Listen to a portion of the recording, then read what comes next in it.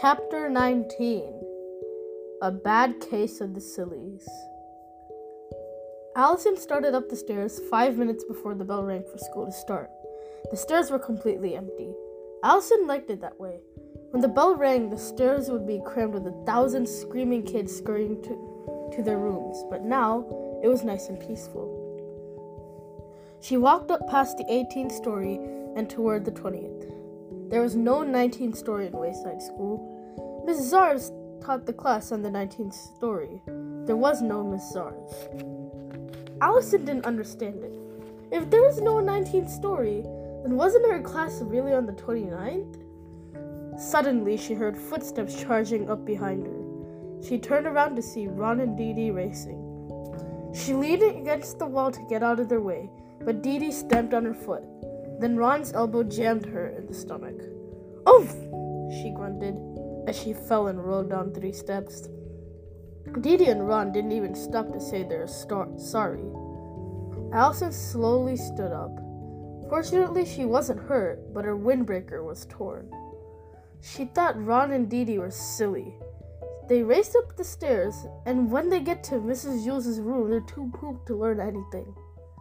Allison thought all the kids in Mrs. Jules' class were silly, even Rondi, and Rondi was her best friend. Then there was Jason, who was always pestering her. That was because Jason hated her, or else he loved her. Allison wasn't sure which. When she got to class, Dee Dee and Ron were sitting with their heads flat out on their desks and their tongues hanging out. "You could have said you were sorry," Allison said as she walked past them. She sat up straight in her chair, folded her hands on her desk, and waited as everyone else wandered in. Jason entered the room carrying a glass bowl with the goldfish swimming inside. "Look what I brought," he said. "What's the name of your goldfish?" asked Mrs. Jules. "Shark," said Jason. Everyone laughed. Allison rolled her eyes. "It makes him feel important," Jason explained. "Where should I put him?" "How about on top of the coat closet?" suggested Mrs. Jules. Jason had to stand on a chair on his tiptoes. He held the bowl at the very bottom as he tried to nudge it over the edge of the closet. Suddenly, the chair toppled over. "Ah!" yelled Jason as he fell on the floor. He was holding the bowl upside down above his wet face. Mrs. Jules hurried to the back of the room. "Quick! Somebody fill the bowl with water," she said. "Where's Shark?" Jason made a face. "I swallowed him." The class went crazy. What a show-off, thought Allison. Mrs. Jules rang her cowbell and told everyone to settle down. "We have a bad case of the sillies this morning," she said. She took roll. "Who's absent?" she asked. "Allison," said Rondi. "Very funny, Rondi," said Allison.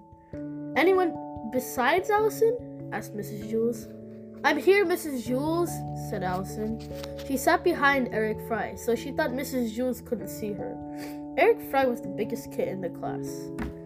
"Just Allison," said Mrs. Jules. She marked it on her green roll card. "Damien, will you please take the roll card to the office?" Allison stood up. "I'm not absent," she said. Damien took the roll card and walked out the door. "Mrs. Jules, did you just mark me absent?" asked Allison. Mrs. Jules didn't answer her. Allison marched to her desk. "Mrs. Jules, did you mark me absent?" she asked again. Mrs. Jules looked up. "Terrence, what are you whispering about?" "Nothing," mumbled Terrence. "If you could say it to Jenny, you could say it to me," said Mrs. Jules. "Get off my case, buzzard face," said Terrence. "Terrence!" exclaimed Mrs. Jules. "Go write your name on the blackboard under the word discipline." "But that's what I said to Jenny," Terrence protested. "Mrs. Jules, what about me?" Allison demanded. Mrs. Jules ignored her. Allison screamed as loud as she could. Mrs. Jules didn't hear her. Allison faced the class. "Can't anyone see me?" she asked.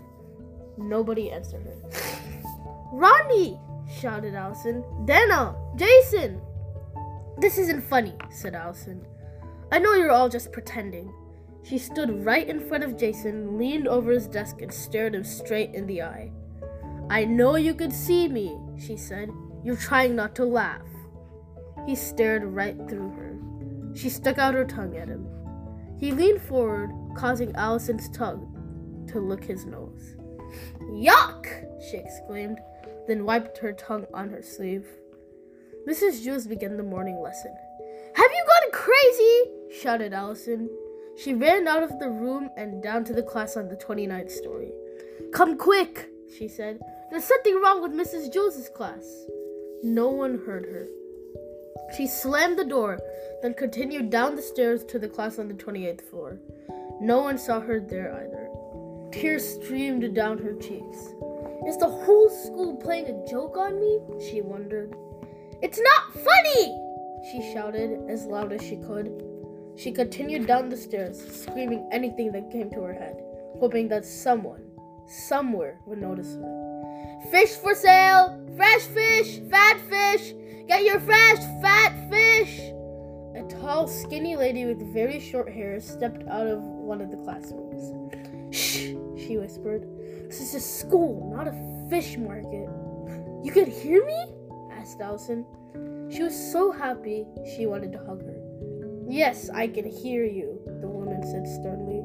My whole class can hear you. You're making it impossible for us to get any work done. I'm sorry, said Allison, but something's wrong in Mrs. Jules' class. You better come in here, said the teacher. Allison followed the teacher into her classroom. What's your name? The teacher asked her. Allison. Boys and girls, this is Allison, the teacher announced to her students. She'll be joining our class. What? Said Allison. But my name is Miss Zars, said the teacher. Welcome to the 19th story.